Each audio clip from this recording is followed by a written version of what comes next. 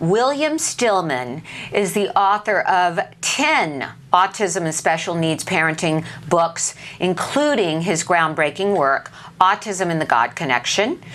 He's an adult with Asperger's syndrome, and he has worked to serve people with different ways of being since 1987. His unique logic and unconventional perspective is valued for insight from the inside out, and many have called him the Autism Whisperer. Bill Stillman, welcome to the show.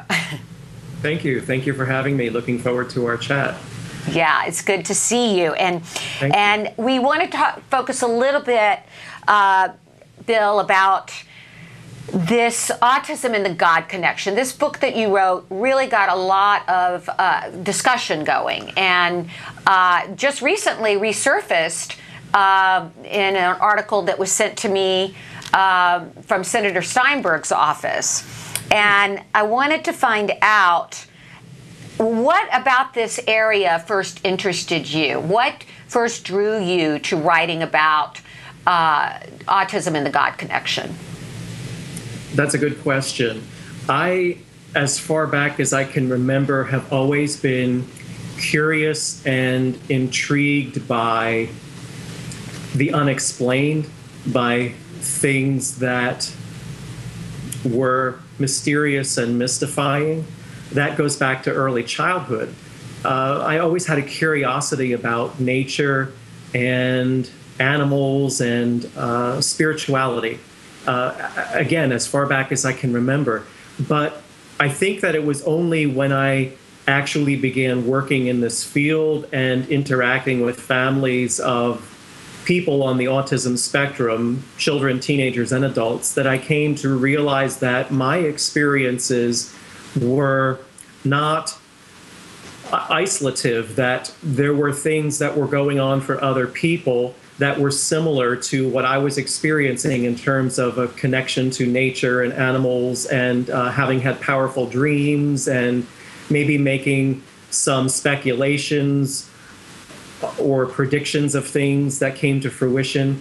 And so it happened as a byproduct of being in the field and doing the work and understanding that this was not paranormal, it was normal, nor was it supernatural, it was natural. So you started to explore various stories from that maybe parents had sent you, or how did you go about finding some of these different interesting connections of children with autism with the spiritual world? Some of the anecdotal information I had already gleaned by virtue of working in the field and making some very personal connections with families.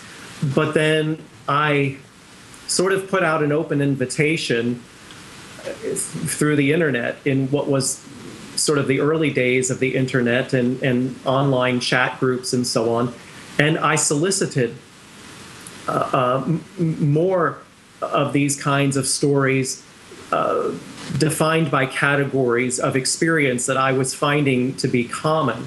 And lo and behold, I began to receive anecdotes from people all over the world who were all telling me the same things. They were all telling me stories and anecdotes and experiences that fell along the same themes.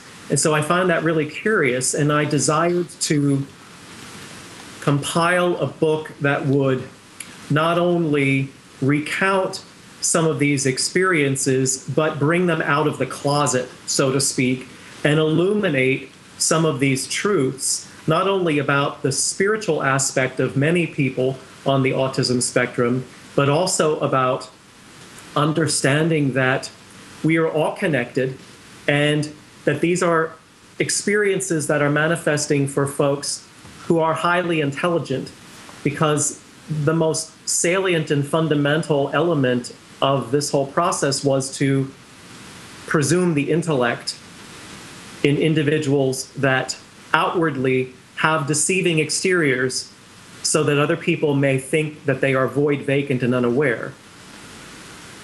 So go ahead. How do you explain these occurrences and this connection that you were experiencing, and that all these stories of other families that they've said that their individual who's on the spectrum is experiencing? How do you explain what the experience is to someone who isn't having the experience?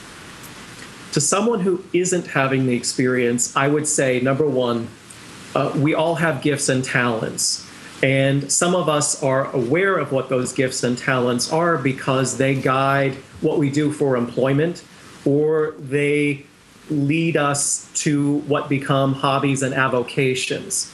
But it is my belief, spiritually or from a religious perspective, that we all have spiritual gifts and talents in order to render service to others through the employ of those gifts and talents. The layperson who may be skeptical or may not have a point of reference, and I believe that was Shannon who was asking the question. It was. Thanks.